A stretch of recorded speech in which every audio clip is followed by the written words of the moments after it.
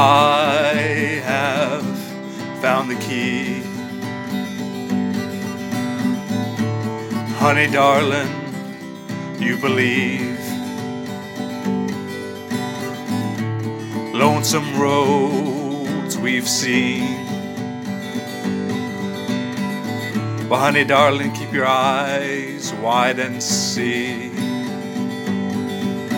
that we can join our hands and take for ours all of this land. Honey, darling, you understand. If it's hill in your heart, I can.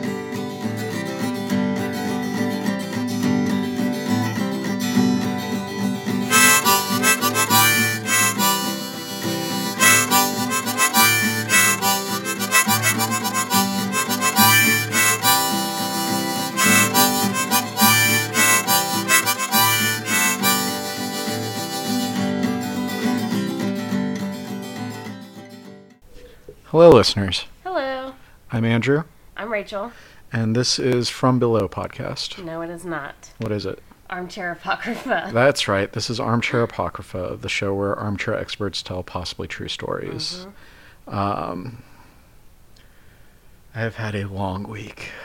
I can only imagine. It has been so long. You're so fucking close. I'm so fucking close to Friday. So close. Literally tomorrow. And then you're going to Indiana this weekend. Yeah, so I work a little bit on Saturday morning, and then I'm going to come back, shower, hopefully already be packed, and then just go to Indianapolis for someone's 30th birthday party. Yeah. Have a great time, spend the night there, and then... Actually, one of my former baristas works in Anderson, which isn't too far away. Yeah. And I'm going to try and meet up with her for lunch and then come back. That'd be nice. Yeah. Nice. And then enjoy my Sunday off. Are you prepared for the drive up to Indy where there is nothing for several hundred miles? Excuse me, there's plenty of soybeans and cornfields. Yes, I did that road, unfortunately, many times. Yeah. Many, many times. But do you have any plans this weekend? I am going to relax after doing all of these files for students this week. Oh, cheers to that. We have Code Louisville. JCTC just took over the grant. It used to be an independent government grant-funded program, and then the grant ran out, and then JCTC took it over, and they just folded into the college system. Mm-hmm. So now they're college students, which means that they don't have full funding anymore. So I've had so many students in such a short amount of time, and then I've got 16 more tomorrow. So I'm going to, yeah. But you get to go in early and leave early tomorrow, right? Yeah, I go in at 8:30 tomorrow, and then I leave at 4:30. Good, as you should. Yes. I think I work 4:30 to 2:30 tomorrow. Yeah. And then I have to be back in the morning, but we're not going to talk about that. Yeah. You want to get into today's episode? Yeah, let's stop talking about our crummy week. Let's go. Have you ever heard of Francesca Mann? I don't know. I don't think so. Francesca Mann was a young dancer residing in Warsaw before the Second World War. I feel like I should know her then. Mm-hmm. She studied dance in the dance school of Irina Prushika, I think. Okay. Her friends at that time included Vera Gran and Stefania Grodzinsky. In 1939, she was placed fourth during the International Dance Competition in Brussels among 125 other young ballet dancers. Damn. She was considered one of the most beautiful and promising dancers of her generation in Poland, both in classical and modern repertoire. At the beginning of the Second World War, she was a performer at the Melody Palace nightclub in Warsaw. She was a prisoner in the Warsaw Ghetto. In several publications, she is mentioned as a German collaborator, and her name is often associated with the Hotel Polski affair. Okay. In Philip Mueller's eyewitness account, Eyewitness Auschwitz, as well as in the account of Jerzy Tabot, a former Birkenau prisoner, she is reported as having killed 2 SS officers and attempting to start a rebellion in the Auschwitz-Birkenau camp. On October 23rd, 1943, a transport of around 1,700 Polish Jews arrived on passenger trains at the death camp at Auschwitz-Birkenau. Although they had been told that they were being taken to a transfer camp called Burgau near Dresden, from where they would continue on to Switzerland to be exchanged for German prisoners of war. One of the passengers was Francesca Mann. She had probably obtained her foreign passport from the Hotel Polski on the Aryan side. In July 1943, the Germans arrested the 600 Jewish inhabitants of the hotel, and some of them were sent to Bergen-Belsen as exchange Jews. The rest were all sent to Vittel in France to await transfer to South America.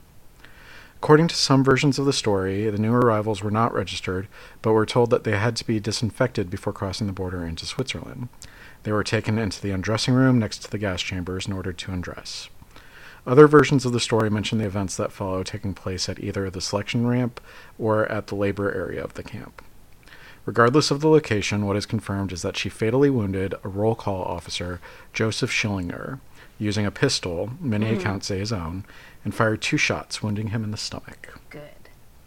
She then fired a 3rd shot, which wounded another SS sergeant named Emmerich. According to Bell, the shots served as a signal for the other women to attack the SS men. One SS man had his nose torn off, and another was scalped. Accounts vary about the details of it. In Schillinger and Emmerich, in some, that Schillinger and Emmerich are the only casualties, while in others, the women revolted. Reinforcements were summoned, and the camp commander, Rudolf Haas, came with other SS men carrying machine guns and grenades. According to Philip Mueller, all people not yet inside the gas chamber were mowed down by machine guns. Other mentioned outcomes are the Jewish women being herded into the gas chamber, taken outside and executed, or Francesca taking her own life with the stolen pistol. Due to the conflicting accounts, #ArmchairApocrypha, it is unclear what happened next. The only things that are certain are on that day, Schillinger died, Emmerich was wounded, and all of the Jewish women were killed. Short and sweet. Can you, end on a positive note, please? I can never do that. It's not in my repertoire. It's not fun. Maybe for April Fool's next year, end on like a Cinderella story type of deal. Maybe. And then they all lived happily ever after. Okay, well, good, because mine is probably going to be a bit long. Okay. But it might not be, depending on how fast I talk. So, you talk about World War II. I'm going to talk about World War I. Okay. So what I'm going to do, going back in time, is I'm going to give a very brief synopsis on World War I because there's so much to divulge. Okay. And then just really go into like 6 cool hero stories that I got from History.com about it. And then we're going to go into some fun facts that I'd like to bring back when I can about World War I that people may not be aware of, or just interesting statistical numbers. Okay. So World War I, which I still find it ironic, but in retrospect, when they called it the war to end all wars, it's the first time the entire world came together for one war. One WWI. war. Everyone thought that would be the only one. Yeah. How wrong were they? Well, so World War I, this is like just basic terminology. Mostly I got this from History.com. Yeah. Because it's a great website and it used to be a great channel, and then they changed everything to alien stories, and then it got downhill from there. But because it got privately funded. That's another topic for another day. Yeah. I'm still pissed about it. Not that Well, the same thing happened to the Learning Channel. Mm-hmm. The Learning Channel is completely different about learning. Now it's all like home shows. Yep. Home shows. I don't actually even know what else is on reality TV. Oh, reality TV, yeah. Anyways. Profiles of famous actors. Yeah. Yeah. Mm-hmm.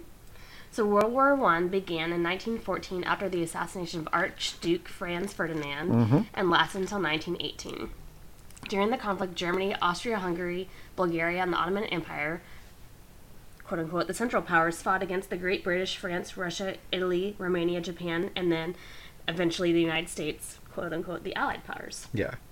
So thanks to new military technologies at that time and the horrors of trench warfare, World War I saw unprecedented levels of carnage and destruction, which is probably also what they called it, the war to end all wars. Like, why would we ever do this again? By the time the war was over and the Allied powers claimed victory, more than 16 million people, soldiers and civilians alike, were dead. We are so dumb. Yeah. As a species. Yes.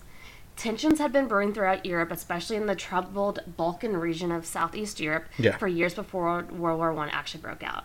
A number of alliances involving European powers, the Ottoman Empire, Russia, and the other parties had existed for years, but political instability in the Balkans, particularly Bosnia and Serbia and Herzegovina, threatened to destroy these agreements. And that's why we use the phrase balkanize. Mm-hmm. Cheers. Cheers. The spark that ignited World War I was struck in Sarajevo, Bosnia, where Archduke Franz Ferdinand, heir to the Austro-Hungarian Empire, was shot to death along with his wife Sophie by the Serbian nationalist Gavrilo Princip on June 28th, 1914. So Princip and other nationalists were struggling to end the Austro-Hungarian rule over Bosnia and Herzegovina. Right. So there are really, really good just documentaries and other podcasts that talk about how Franz Ferdinand was assassinated and how the people who tried it actually failed, and then the guy just happened to walk around the corner eating a sandwich and actually was able to kill him. So it was this big clusterfuck that actually worked out in the end for the people who wanted to kill him. Yeah, they failed like 3 times, and then I mean, it's not just funny, by coincidence. but just by coincidence, he finally was assassinated because Franz Ferdinand happened to be in the wrong place at the wrong time, and I happened to be at the right place at the right time eating a sandwich. So the assassination of Franz Ferdinand set off a rapidly escalating chain of events. Austria-Hungary, like many in countries around the world, blamed the Serbian government for the attack and hoped to use the incident as justification, like all countries do, for settling the question of Serbian nationalism once and for all. Convinced that Austria-Hungary was ready for war, the Serbian government ordered the Serbian army to mobilize and appeal to Russia for assistance. Mm-hmm.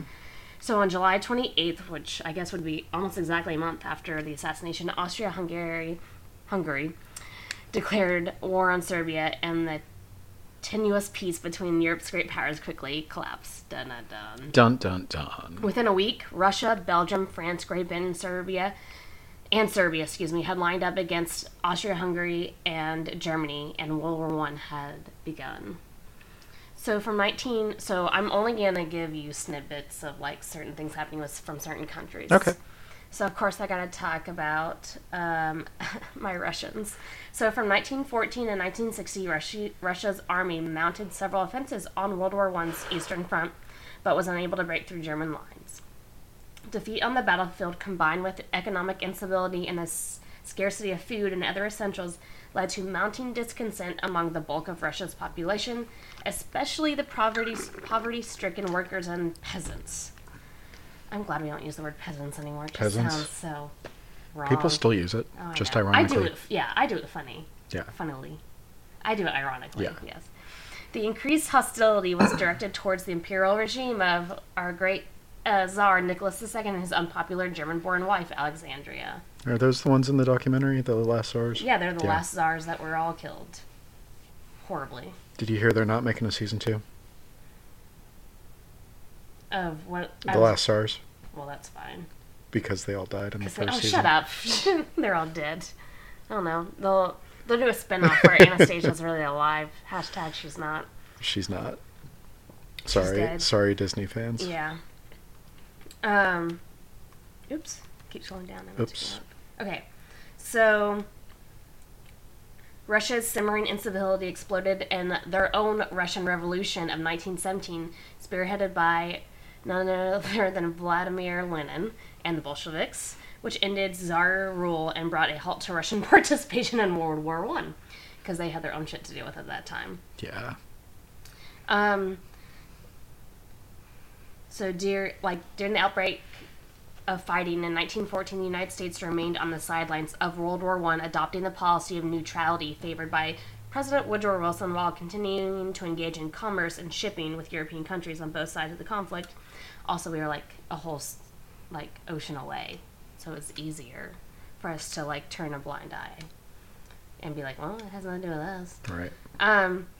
Neutrality, however, was increasingly difficult to maintain in the face of Germans' unchecked submarine aggression against neutral ships, including those carrying passengers. So in 1915, Germany declared the waters surrounding the British Isles to be a war zone, and German U-boats sunk several commercial and passenger vessels, including some U.S. ships.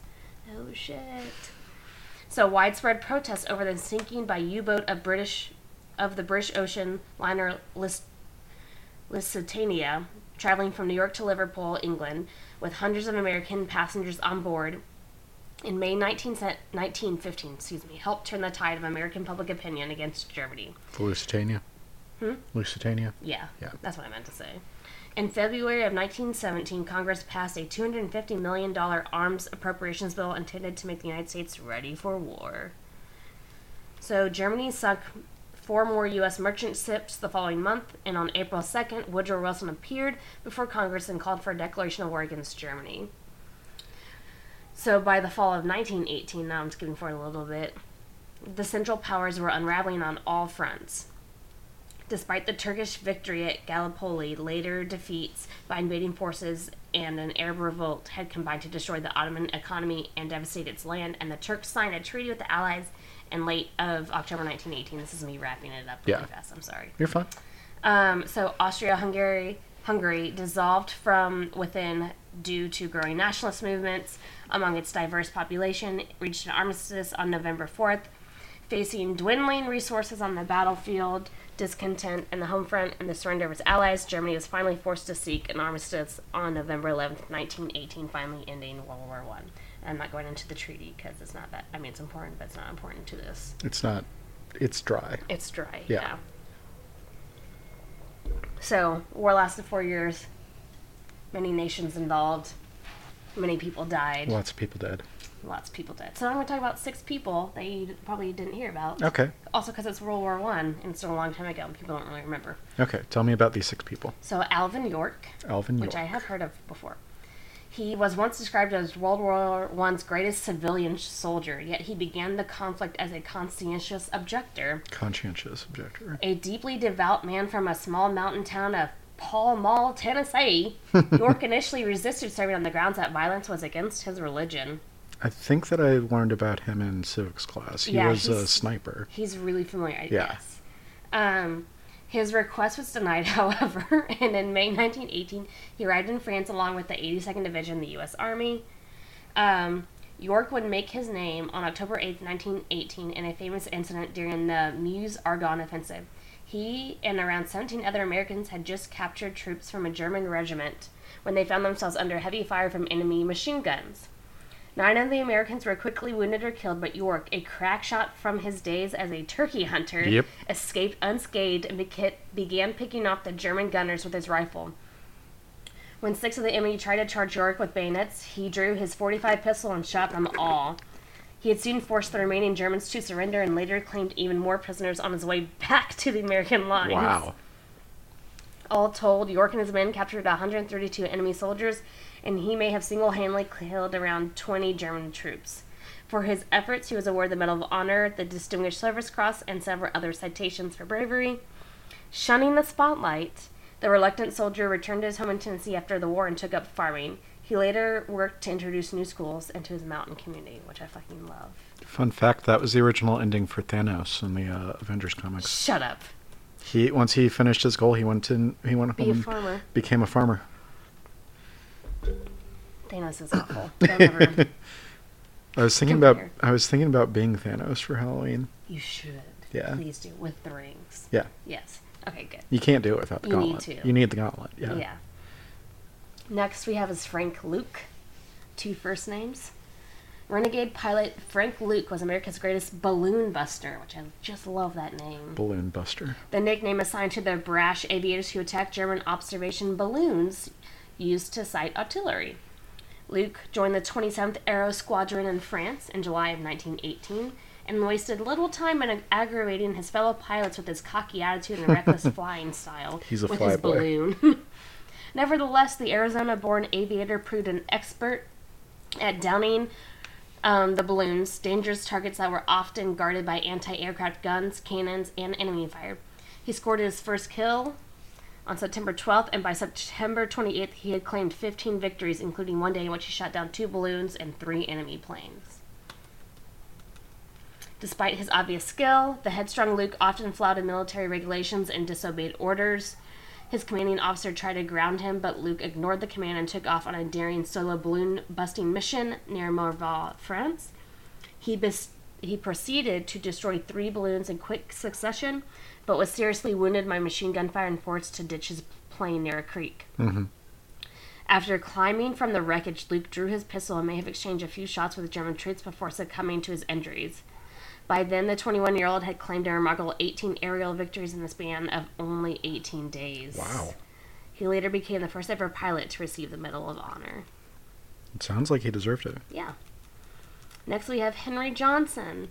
Henry Johnson was the most famous member of the Harlem Hellfighters, an all-black National Guard unit that was among the first American forces to arrive in Europe during World War I. Johnson and his fellow African-American soldiers spent the early days in the war performing unskilled manual labor before being sent to reinforce the depleted ranks of the French army.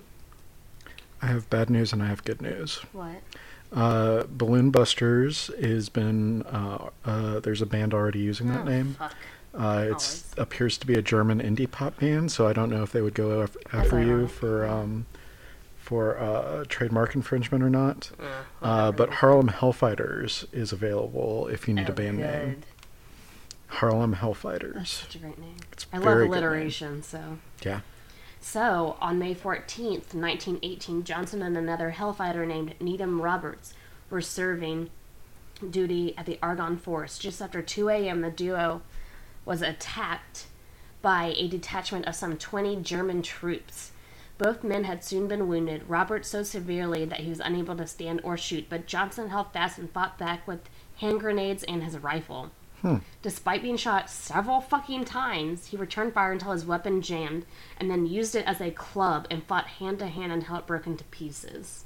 When Johnson saw that the Germans were trying to take Roberts prisoner, he drew his one remaining weapon, a bolo knife, and slashed and stabbed several men until the raiding party finally fell back. When the dust cleared, Johnson had inflicted at least a dozen casualties on the Germans and suffered 21 wounds from gunfires and bayonets. 21. Both he and Roberts were later given the Croix de Guerre, one of France's highest military honors, but Johnson's heroic stand went unrewarded in the United States until 1996, when he was posthumously awarded the Purple Heart, and he later received the Distinguished Service Cross in 2003. Next we have Charles Whittlesey. Whittlesey. Whittlesey. That's a terrible name. It's a hard last name. An attorney by trade. Mayor, he can't talk his way out of this one. He was a lawyer named Witless. Yes. That's terrible. Major Charles Whittlesey, I'm going to call him Charles, later made his name as the uncompromising commander of the so-called Lost Battalion, an American unit that became stuck behind German lines. On October 2nd, 1918, the bookish and bespectacled Charles led his men into hostile territory as part of a coordinated offensive in the Argonne Forest. But due to poor communication, his unit crossed the rough terrain too swiftly and was soon cut off and enveloped by German forces. Charles' nearly 600-strong force dug in and established a makeshift defensive line. Yeah. Despite being low on food, water, and ammunition, they spent the next 5 days dodging sniper fire and repelling wave after wave of German attacks.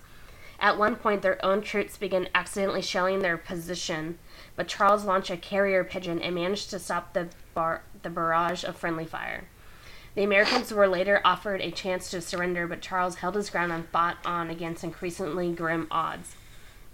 Allied reinforcements finally arrived and forced the enemy to retreat on October 8th. By then, only 194 of the Americans were still standing, among them Charles, who was later awarded the Medal of Honor for his extreme bravery and coolness under fire. Sadly, which we'll get to later too, Charles remained haunted by the war for the rest of his life and committed suicide in 1921 by throwing himself off a ship as it sailed towards Cuba. That's really sad. Yeah.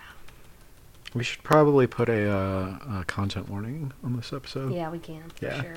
Because I have a little more into that later. Okay. Into our, facts about World War I. So number 5 is Edward Isaac.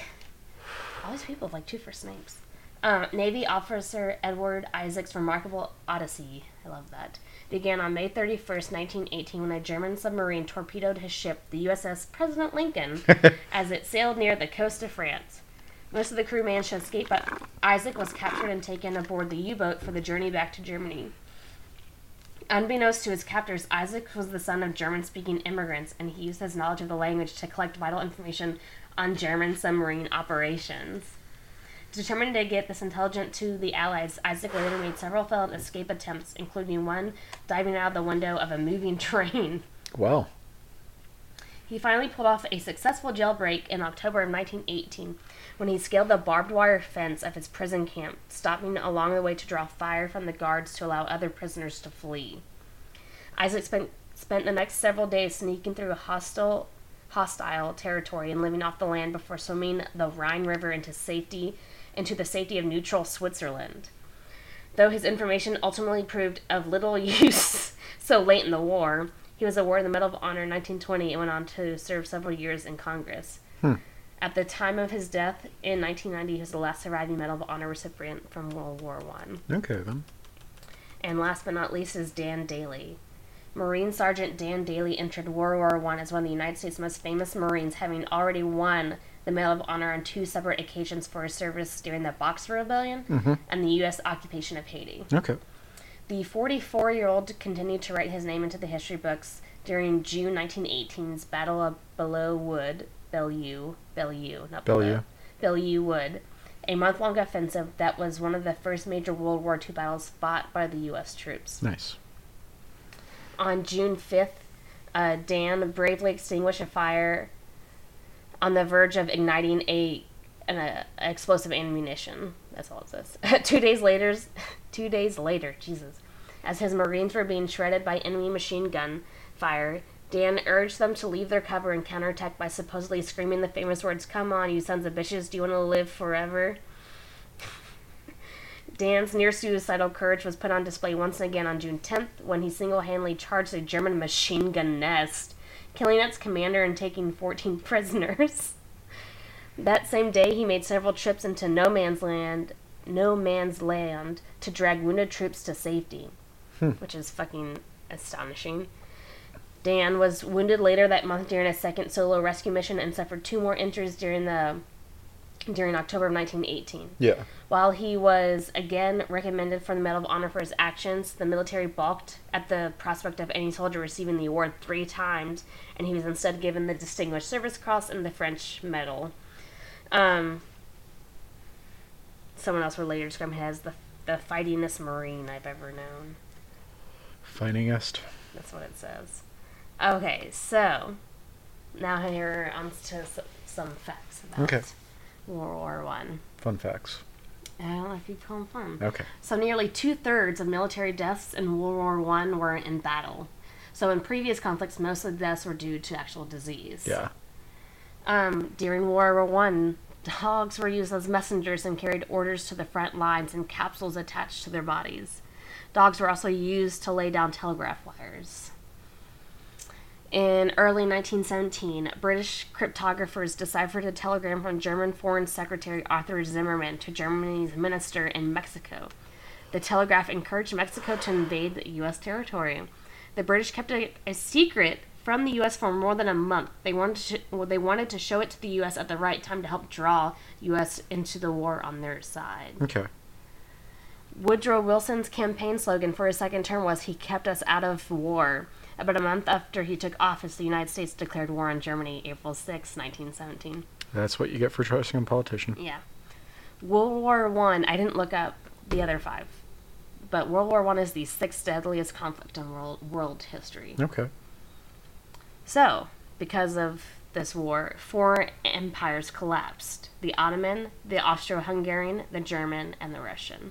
I imagine that the Roman conquest and Attila the Hun are probably too. Oh, yeah, for sure. Yeah. Attila's got to be number 1. After World War I, Finland, Estonia, Latvia, Lithuania, and Poland emerged as independent nations, though. So 6 fell, 4 emerged? 4 fell, 1, 2, 3, 4, 5 emerged. 5 emerged. Approximately 30 different poisonous gases were used during World War I. Soldiers were told to hold a urine-soaked cloth over their faces in an emergency, and by 1918, gas masks were with filter respirators usually provided effective protection. At the end of the war, many countries signed treaties outlawing chemical weapons. That was my maniacal laugh. We never used chemical weapons ever again. Especially not on our own citizens. Ever again. Ever. This is the other, big one. Millions of soldiers suffered shell shock, which now I know what that means, or post-traumatic stress disorder, due to the horrors of trench warfare. Shell-shocked men often had uncontrollable diarrhea, couldn't sleep, stopped speaking, whimpered for hours, and twitched uncontrollably. While some soldiers recovered, others suffered for the rest of their lives. Yeah. Like, everyone is different. Edith Cavell was a British nurse who saved soldiers from all sides. Okay. When she helped 200 Allied soldiers escape from German-occupied Belgium, the Germans arrested her and she was executed by a German firing squad. Her death helped turn global opinion actually against Germany. The greatest single loss of life in the history of the British Army occurred during the Battle of Somme, when the British suffered 60,000, 6 followed by 4 zeros, Wow. casualties in one day. More British men were killed in that one World War I battle than the U.S. lost from all of its armed forces and the National Guard combined. World War I transformed the United States into the largest military power in the world. And last but not least, the trench network of World War I stretched approximately 25,000 miles from the English Channel to Switzerland.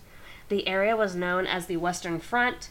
British poet Siegfried Sassoon wrote, "When all is done and said, the war is mainly a matter of holes and ditches." Yeah. And I wanted to end it on that. Okay, then. Well, that's some good information. Yeah. So glad I was not alive during World War I. One of my favorite Deer Hunter albums, Act 3, Life and Death, takes place during World War I. It's really good. You should listen to it. I will. Yeah. It's D-E-A-R, Hunter, not Deer Hunter. Oh, okay. All one word. Gotcha. They're two separate bands. I'm picking up what you're putting down. Because why would you make things easy on your listeners? Why would you? I don't know. Yeah, that was good information. I thought it was kind of a lengthy one, so I'm kind of glad yours was short. We should probably go rescue Mercury from the yard. Yeah, we should. We're gonna get out of here. If you want to find us online, our website is absintheactivismarts.wordpress.com. We're on Facebook at Absinthe Activism Arts. We're on Twitter at Absinthe Act Art. I just put up a thread of all of the work that our artists have been doing for the past couple of years. Go check that out. We are on Patreon at Absinthe Activism Arts. I just made a coffee. So if you want to buy us a coffee, we're there as Absinthe Activism Arts. Nice. Is there anything I'm missing? No. No. Okay. Your books. Check out our website, absintheactivismarts.wordpress.com. We've got both of my books. They're available as paperbacks or ebooks. I've got some short stories up on the website. Katie has artwork up on the website. She is open for commissions if you like what she does. Our singer-songwriter Joshua Paul Brooks has been putting up a lot of new music. It's really good. Is that all? It's a good one. That's a good one. Yeah. All right. We're going to get out of here. We'll see you next episode. We love you and take care. Mortar shells have deafened my ears, but the ringing has lessened. The dreams I've dreamed, they've threatened my sanity at your presence is a blessing. For you make me forget the times tragedy and I had met, and the nights I'd awakened in sweat. It seems the years before you were my greatest debt.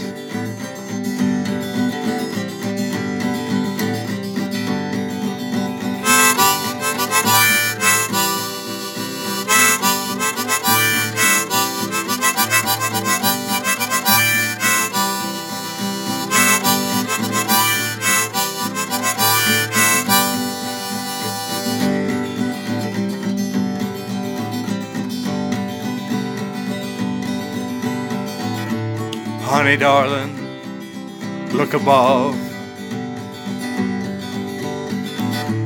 moon fits the clouds like a glove.